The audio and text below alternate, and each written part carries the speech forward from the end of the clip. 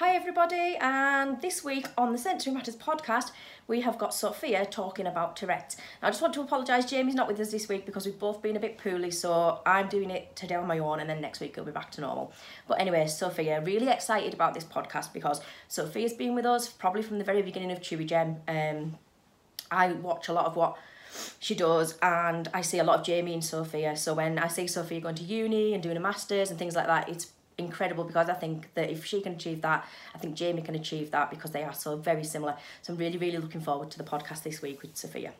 Other things happening this week, if you're in the VIC group, you'd have hopefully joined our live bonfire party on Monday, which was incredible. We had such fun and we're going to do more things like that, so keep your eyes open on the page and we'll announce some more live pies because it really was lots of fun. What else? We've got some more things coming up. We've got promotions coming up on e-gift vouchers and some more promotions on subscription memberships, but as I've been a bit ill, I'm a bit slow with those, so just keep your eyes open and we will be announcing those on the page. But right now I'm going to go and have a listen to Sophia and I will see you soon. Bye. We love a net, we love a chat, we love to help and that's a fact, so we have made it our mission to find stuff out. From diagnosis and education, stimming out of pure frustration, chat to folks who've been there too, collect it together and share it with you. If you know someone we should speak to, send them our way and that's what we'll do. We like to have our sensory natters, you know what?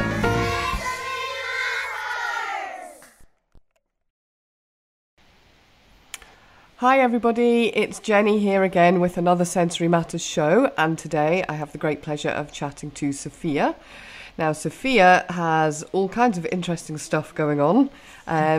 So you were diagnosed with autism, you've also got Tourette's and OCD, and you're doing some really interesting research, is that right? Yep. Okay, so I know that Tourette's is something we've not covered yet on the show, and I've seen your little news clip that you did for, was it the local news? Yeah, that was for ITV News London. Yeah, ITV News London. And I was surprised listening to that is it 1 in 100 people, Londoners, they reckon, have Tourette's? Yep, that's right. Yeah, that's way more than I would ever have imagined. Yeah, it's a similar statistic to the amount of people that have autism. Yes, yeah, you would never ever know, would you? Because No. autism, I think there's much more awareness about it now, but maybe not so much Tourette's. And Yeah. then it was interesting watching the programme as well because it's the whole, what do you call it? The myths around what Tourette's is, and many people think it's swearing and all the rest of it. So I know that for you, Tourette's came on quite suddenly. So Yeah. Can you talk us through when that happened and how it developed? So my Tourette's started when I was just about to turn 16. I'd had a few minor tics when I was about 13, some eye blinking, a wrist movement, but nothing really that anybody would have noticed, nothing that I noticed either. And then when I was 16, I started taking some medication for OCD, and it all just sort of exploded overnight. And that was how that started, so that was a bit scary to wake up in the morning. In what way did it explode? How did it present? So I just woke up one morning and I was jerking, barking, just completely lost control over my body movements and vocalizations. Wow. And it carried on from there. It was quite bad for the first few years, but over time I've sort of learnt to manage them, suppress them. I suppose you just develop coping strategies as you become familiar with how the condition affects you. So when you woke up that morning, how did you feel when it was all happening? Just completely out of control, like really scary. I had no idea what was happening. Yeah. And then that resulted in a number of sort of appointments to see emergency cams, and then I ended up in hospital to check that there was nothing else going on. And then it took about 2 years before I was diagnosed as having Tourette's. Wow, okay. So for you, your Tourette's presents in kind of physical tics and vocal tics? Yeah, both. Okay, but not the mythical, well, it's not mythical because it does happen. Is it something like half of people who've got Tourette's have the swearing kind? Is that the right statistic?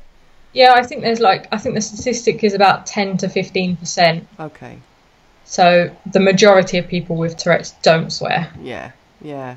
And Obviously- why do you think it exists that people, because it does, Tourette's, everyone always thinks, oh, it's swearing, but why does that still exist, that myth, if it's such a low percentage of people that have Tourette's? Because that's all that's shown on the media, I think. So every TV programme, they seem to show the most severe cases of Tourette's, or they put people in situations which will make their tics. So like they'll film people in a supermarket or out in public, which they know is going to exacerbate somebody's condition. Yeah. They never really talk about like the more subtle sides of Tourette's or the co-occurring conditions. For a lot of people, it's the OCD, the anxiety, ADHD that can sometimes be more problematic than Tourette's itself. Okay. They never really discuss the physical sensations of what it's like to have Tourette's, what it feels like just before you're about to have a tic. All of that is sort of, I don't know, maybe it's not exciting enough for TV. Yeah, maybe. So if you were in charge of a show to tell the world about Tourette's and what it's like, all the things that you've just described, what would you want to get across? Well, first of all, I would like to get as many different people as possible to show how it does present so differently from young children to adults, females, males. I'd like to talk about sort of the daily, what it's sort of like in a more accurate way. So not deliberately putting somebody in a situation which is going to make them tic more. But for example, like me, if I'm at university and I'm sat in a lecture and somebody came in, they probably wouldn't know I had Tourette's because I can suppress them during a lecture and I'll hold them in. So just to get across to people that you probably interact with people in your day-to-day life that have Tourette's and you don't know it, and maybe they don't know it. Yeah. Some tics are so mild that they just go unnoticed, which is probably why it's 1 in 100, but it's probably a lot more than that. Yeah. Yeah. 1 in 100 diagnosed, that's what we know about, so Yeah. possibly more than that. So you said also that there are kind of concomitant kind of comorbidities, I suppose, other things going on that also are maybe linked to or come in combination with Tourette's. Yeah. And you mentioned that you were on medication for OCD, and that's when it kicked off. Do you see any link there, or was that just coincidence? Well, I don't know. I don't know if I didn't take the medication, if I would have developed the tics anyway, if they would have intensified or not. I mean, the medication might have just acted as a catalyst. It might have been the stress of that whole period in my life that triggered it more. Yeah. It's hard to sort of decide which one factor it was. It was probably a combination of things. Yeah. Okay. And is there any confirmed knowledge on anything that causes Tourette's, or is it genetic, or? They do think it's genetic, so it's likely to run in families. Okay. It might not necessarily be your parents, but it could have been sort of further along in the generations, grandparents, and so. I think the leading theory at the moment is that it's to do with a chemical imbalance with dopamine. Okay. So yeah, it's definitely sort of biological in nature, I guess. So is it something then, if it's a chemical imbalance, do they treat it with medication, or do you have to do your own mental and physical coping strategies? So some people do take medication for their Tourette's. The medication is not usually specifically designed for Tourette's, but it's been found to help those with the condition. But the problem is it's usually medications that sort of bring down your dopamine levels so you don't have this excessive movement and vocalizations. But dopamine's also responsible for motivation and sort of energy levels. So a lot of the time people take the medication and it can reduce their tics, but the side effects might not be worth the reduction in tics. Some medications do have sort of horrible side effects, and I guess it's down to the individual to decide whether the side effects outweigh the managing of Tourette's for them. So it's a personal decision, I guess. Yeah, absolutely. And for you, the morning you woke up and this just suddenly started happening, you've said yourself that it was frightening, and you know, out of the blue, it would be incredibly frightening. What about your family? How did they react to it? I think they were just really worried, like I was, because we didn't really have much knowledge of Tourette's before that anyway. Yeah. You have to have multiple motor tics and at least one vocal tic for a period of 12 months before you can get a diagnosis. Wow. So although the doctors were sort of saying it seems like it's probably Tourette's, I had to wait quite a while to get the official diagnosis, which then made it really hard to explain to other people, because they'd say like what's going on, and I'm like, well, not really sure because I haven't been diagnosed yet. Yeah. So it could be Tourette's, it could be something else. There was a lot of tests to rule other things out. Yeah. But then eventually when I was diagnosed, it was easier to say, I have Tourette's. This is what Tourette's is. This is what it means. Okay. I was gonna say that it's a bit like lots of people I talk to, that they find having that diagnosis does help. It helps you understand, it helps you accept what's going on, it helps other people understand and accept, and potentially access services and support that you wouldn't have got without the diagnosis. Yeah, I agree with that. Okay. So you also obviously have OCD, which came first. In fact, before we go to OCD, let's talk about Tourette's. And you said that you managed to control it to a certain degree and hold it in. How do you do that? A lot of people ask me this question, but it's really hard to explain. Mm-hmm. So before I tic, I usually get like a sensation, an urge that builds up. Okay. Sometimes it'll be in the part of my body that needs to tic. So I might feel it in my arm and I know it'll be an arm tic. Other times it's sort of a more general feeling. And then I'm not really sure where the tic's going to come from. But I sort of push the feeling down. I don't know. It's hard to explain to someone who doesn't have Tourette's, but I sort of hold it in. Right. But as I'm holding it in, I can feel it builds and builds and builds and builds. And then eventually you have to let it out. So it's not like you hold it in, and if you hold it in for long enough, it sort of disappears. But it just sort of builds up one on top of the other. Okay. And then I release it. So it's I'm imagining a bit like a load of water somewhere, and there's nowhere for it to escape, but eventually the volume of water pouring into it will force it out of a tiny little hole or an overflow somewhere. So that it's not that you can stop it, it's just that you're delaying it. Yeah, that's right. It's more of a delay than stopping it. Okay. So, it's a temporary thing. Yes. So then I'm imagining, you're at university, you're in a lecture or something like that, and you're holding that in and you're feeling it build and build and build. Is it a case of then, do you manage it by going, right, okay, that's the lecture over and I've got my next lecture coming up and it's lunch, but I'm just going to go to the toilet and in the cubicle let it out? Or how do you manage when it comes out? Or are you quite comfortable with displaying your tics publicly? So I'm quite lucky that I've got really understanding friends who know about my Tourette's, and during a lecture where I'll try and hold it in as much as possible. I mean, a few sometimes come out like whistling or blinking, but nothing's too disruptive. Okay. And then during the lunch break, if we all meet up and get together, then I just sort of let it happen and they're fine with that. Yeah. So that helps. Then get it all out in time for the next lecture. Yeah. So but previously I would have let them out privately. Yes. And I suppose in some ways the fact that you've got great accepting friends and there'll be other people floating about, that all of that, being able to do it publicly and comfortably in a group you're comfortable with, is just going to move the understanding of Tourette's and the acceptance of it forward. Yeah, definitely.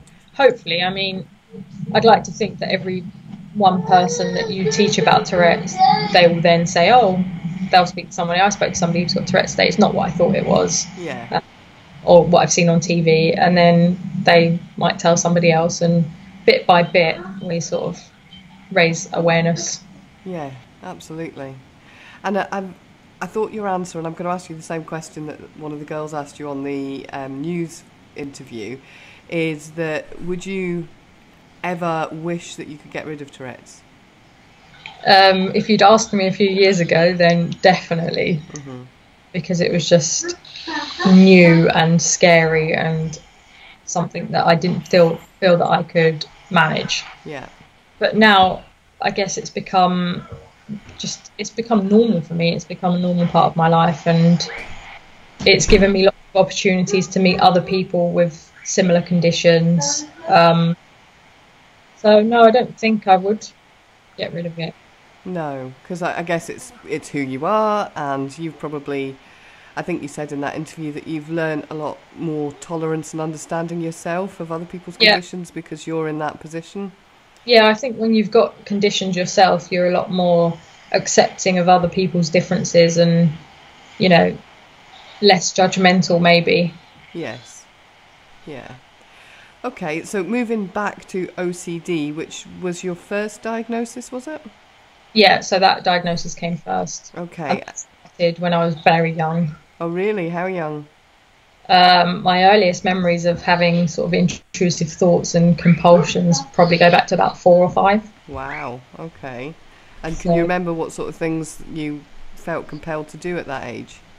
So I remember having to do certain things like we had a computer and I had to tap on the mouse a certain number of times because I thought that if I didn't, then something bad would happen to my parents. Right.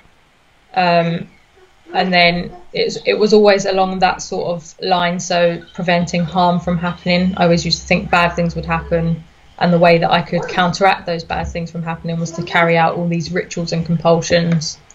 I also used to be very worried about windows being open.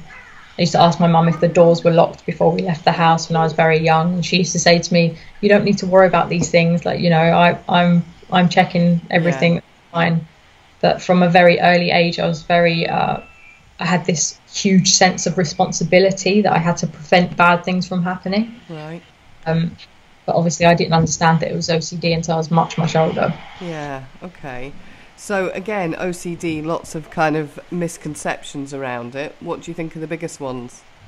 The biggest misconception is that everybody with OCD cleans everything. That's the one that's always shown on TV, again, with programs like obsessive compulsive cleaners and things like that. Yeah. There are people who do have contamination OCD. So like one of my things is I have to carry hand sanitizer everywhere I go, or wipes.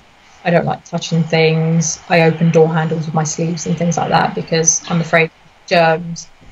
It's not just that. And I think that's, again, another problem with the media and OCD, is just showing one very restricted aspect of a condition. Yes. Do you think as well that I hear a lot of my friends say things like, "Oh, I'm a bit OCD." Can you be a bit OCD? I think people can have traits of being a perfectionist and making things a certain way. But I think the difference between people who think they're a bit OCD and people who have OCD is it's one thing to like having something a certain way, and it's another thing to have it a certain way. Yeah. So liking the TV on an even number, the volume, you know, it's not a big disruption to somebody's life.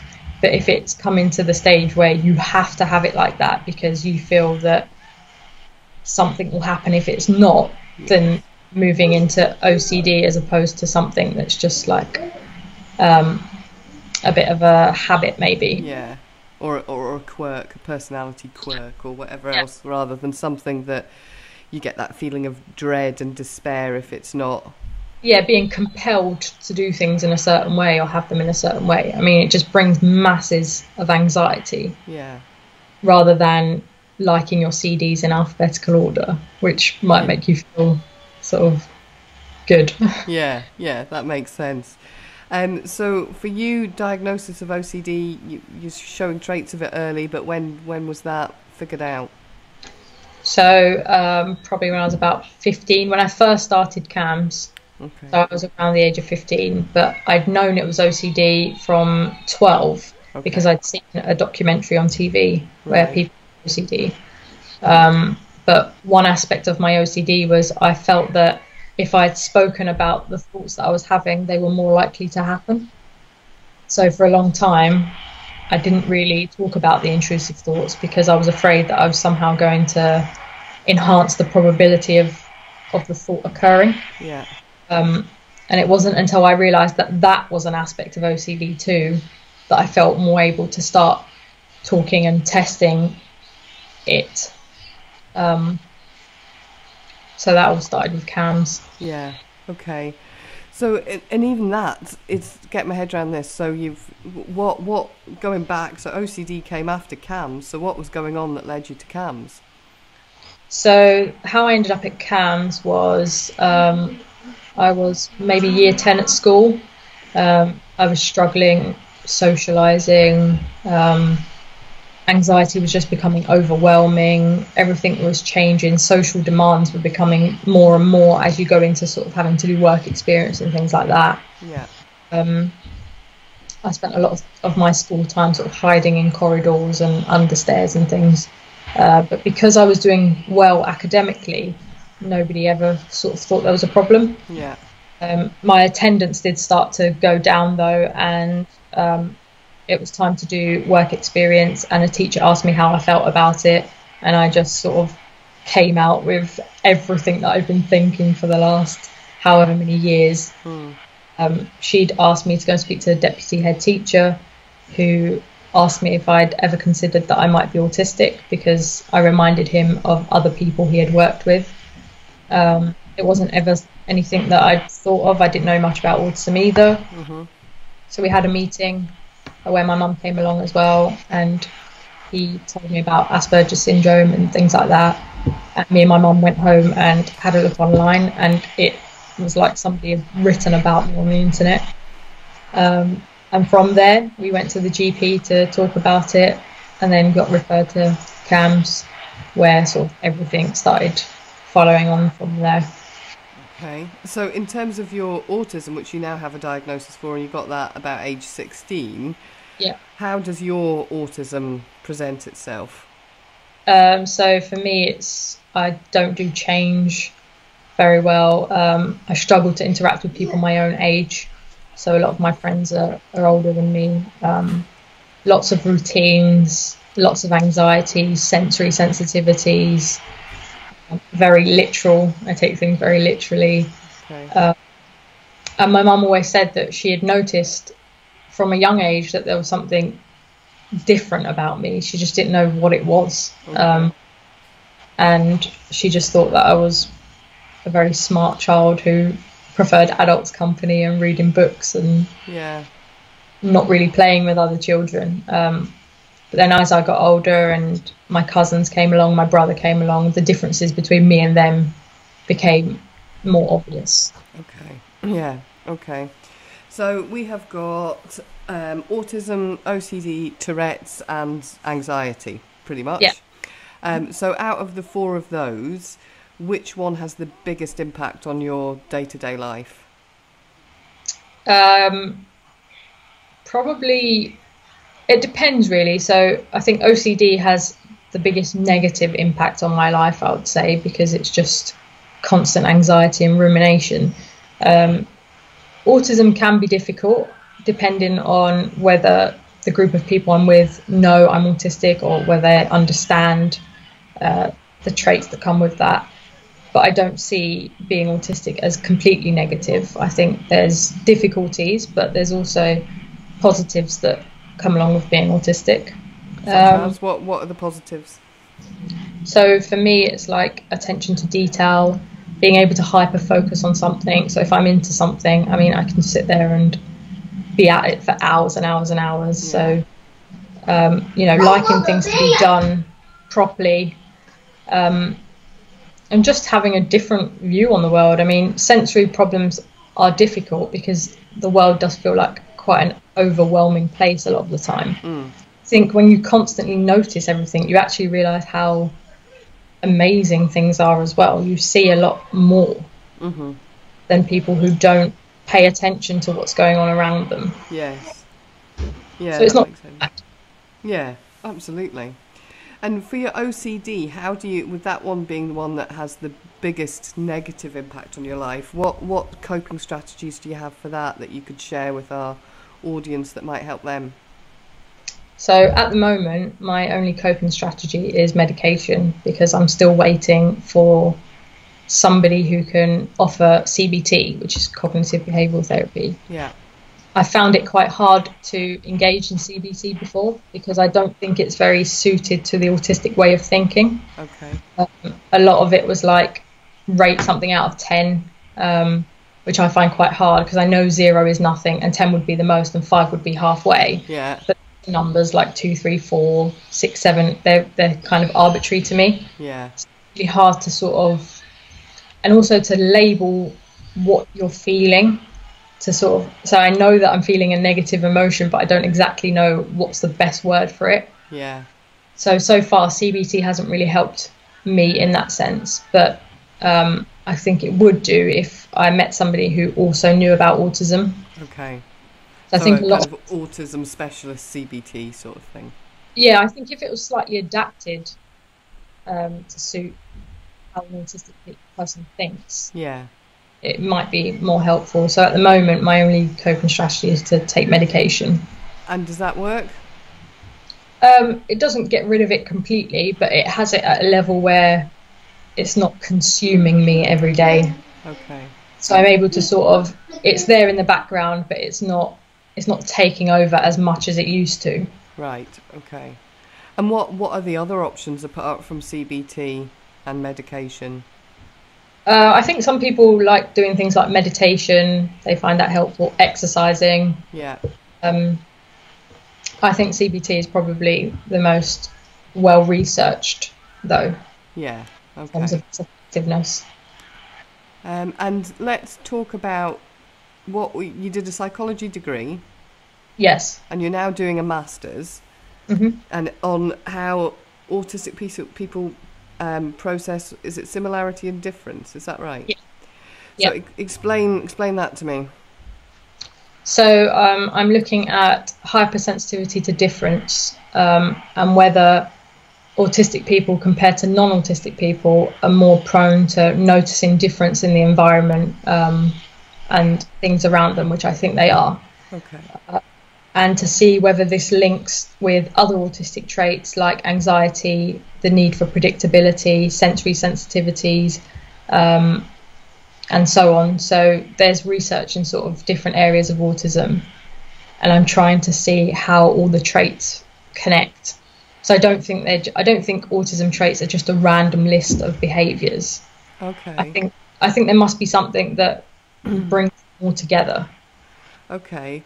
But because what's interesting with autism being a spectrum and a total scattergun of like it's almost like a pick and mix of all the different parts that you may or may not have if you're autistic. And so your theory at the moment is that even though they're all different and everyone's different, there's some reason those things are connected for that individual? I think so, yeah. I mean, we all present in a different way and have a different mix, as you said, but I think some of the core traits we all share. Okay. And I'm trying to find out whether there's something that connects these, and whether hypersensitivity to difference is what brings these all together. Okay. So how do you measure hypersensitivity to difference? How do you even begin to look at that? Yeah, so in my study, I've been measuring difference in a few different ways. So one of them is to do a change detection task, Okay. where the participants are shown an image on the screen and it flickers on and off. And as it flickers, there's one change. And as soon as they see the change, they click Okay. that change. And I'm comparing the time it takes autistic people to notice the change and the time it takes non-autistic people to notice the change. Okay. So that's one of those tasks. The other task is to do a spot the difference. So that looks more at how autistic people search for change. Because in the environment, a lot of autistic people will walk into a room and automatically notice that something's different or something's moved. But in a spot the difference, you have the images side by side, which you wouldn't have in real life. You wouldn't have the before image. Yes. To assess how autistic people search for change. So I did a mock office scene, took 2 photos and edited one to make changes and to see how many autistic people find compared to non-autistic people. Some of the changes are really subtle. And then the last task I'm doing is participants are shown 2 pictures of 2 faces side by side with different expressions, and I just asked all participants to describe how the faces are different. And I predict that autistic people are more likely to focus on the details of the faces, so they might say the eyebrows are higher, or you can see more of the teeth in this one, or there's more lines across the head, whereas non-autistic people might give a shorter, less detailed answer and say one face is happy, the other face is sad. Okay. So I'm collecting lots of data. Fab. That would be really interesting. Are you seeing any trends that are backing up what you think will happen, or is it too early to say? I am with the faces because that's been quite easy to analyse, but the rest of it, I'm still looking through all that. Right. Okay. So how long will this masters take you? It actually finishes on the 31st of August. Oh, I have to submit my dissertation. Okay. Wow, you've got a lot of work to do. Yeah. In the next couple of weeks. And yeah. So after that's done, what's the future hold for you? I'm not sure yet. I would like to just stay at university forever. Would you? Yeah. So do you think you'll go on and do like a PhD or something? Or another? Hopefully. Yeah. Yeah. Yeah, that would be good. And so if you could, what would be the next thing? So you like the whole research thing by the sounds of it. So if you could research something else, what would you want to look at next? I like researching autism, and I think the focus needs to move away from sort of describing autism in very negative medical terms. Yeah. And I think to start looking at autism in a different way, and also involving autistic people in research. Like sometimes I come across some papers, and I wonder if they actually consulted autistic people about that, and whether they've asked us if that's something that we think needs researching. Mm-hmm. So I'd like to stick with the autism research and just sort of try and guide it in a different direction so it's not so negative. Yeah. Although I do think things have become a lot more positive, but yeah, you're right, there's still a lot of work to be done around that. I think generally things have become more positive, but not so much in the sort of scientific world. Yes. Like they'll still describe autism in terms of impairment. Yes, disability. Yeah, I think we could use better language. Yeah, absolutely. Absolutely. I agree with that. And you found us, you used Chewy Gem when you first started ticking, is that right? That's right. Was it any good? Did it help? Well, it helped in school. Good. So I had a lot of loud vocal tics and a tic where I'd clench my jaw together. Yeah. So in school I was sort of putting pens in between my teeth or biting to my fingers to try and hold the noise back. And I thought there must be something that I can sort of put in my mouth that's safer than chewing on pens and my own hand. And I can't remember exactly how I came across Chewy Gem. But I remember finding the company and messaging Lorraine and saying, this is my problem. Yeah. Do you have any advice? And the first Chewy Gem I had was the button. Okay. So it was nice and tough. Yeah.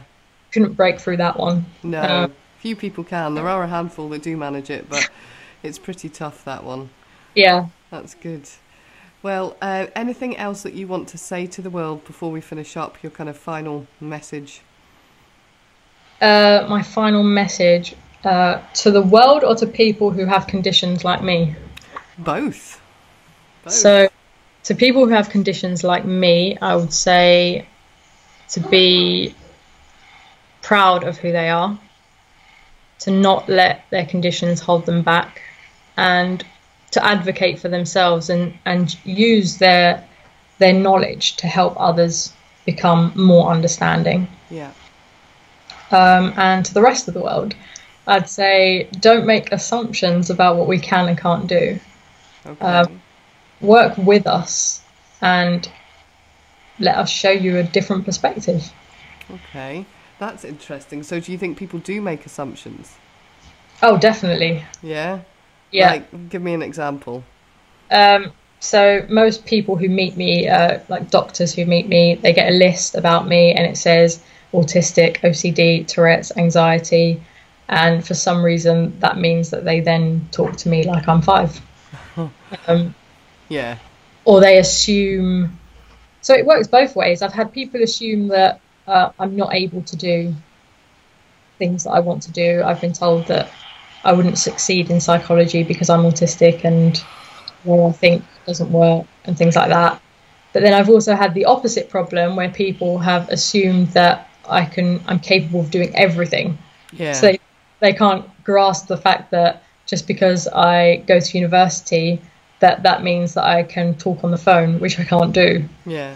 That I would manage in a busy shopping centre. They seem to equate what they think is intelligence with being able to do everything else. Yes. Yeah, that makes a lot of sense, because from the outside, without thinking about it, you're coping very well. You've gone on and done a master's. You know, there are a lot of people in the world that don't even make it that far, and you've done all that. So therefore, you must be hugely capable at everything. This like functioning labels, like low functioning and high functioning, because I think they're not helpful to the person at all. No. If you're labelled low functioning, people assume you can't do lots of things. Yeah. If you're labelled high functioning, people assume you can do everything. Yeah. And we don't go around in life labelling non-autistic people by their level of functioning anyway, so I don't know why it's okay to do it to autistic people. Yeah, totally. And we also don't assume what other people can and can't do, I suppose. We just accept what they can and can't do. Yeah. And do and don't like. A lot of assumptions. Yes. No, you're right. With autism. Yeah. Yeah. I wonder how we change that. I don't know. It's probably what you said about moving away from it being a very medicalised thing. Yeah. To almost being... I don't mean this because this undermines the challenges or belittles the challenges that people with autism can face, in that it is almost like a personality type. And by saying that, I don't mean to belittle the challenges that people face, but I think in many ways that would make it less medical and less, you know what I mean? If people just see it as a normal variation of being a human being, would be much better. Yes. And also not to think that because they've met one autistic person that they know what all other autistic people are going to be. Because that's a common thing. They'll be like, oh, I know an autistic 5-year-old and you're not really like him. Yeah. Well, I'm a 22-year-old female, so I wouldn't be. No, exactly. Where we don't do that again with non-autistic people. I wouldn't expect you to be like somebody else that I've met. I just know that you're different to them. Yes. So I think the label of autism, although it's helpful to autistic people to know, yes, the people who are sort of outside of the world of autism and know what it means to be autistic, they just assume that everybody who's got this label of autism would therefore all be the same. Yes. Yeah, that's true. The case. Yeah, absolutely. Yeah, no, very interesting. Well, it's been fascinating talking to you, and I would love to. You must message us and let us know the outcome of your different study, because I'd be really interested to know. I will do. Yeah. Okay, brilliant. Well, thank you very much for taking the time today to talk to us. Thank you. Okay. So that was incredible. It's so nice to see Sophia, because I do a lot of corresponding with Sophia via Messenger, so you often don't think of who they are, but what a lovely, amazing young lady. I can't believe that she'll have finished her Masters now. Hopefully she's been able to stay on at university, because she wants to do that forever. What I found really interesting about that particular podcast was the OCD, the Tourette's, the ASD, but also the fact that her mum thought that she was just around a lot of adults and she was advanced and she liked to read.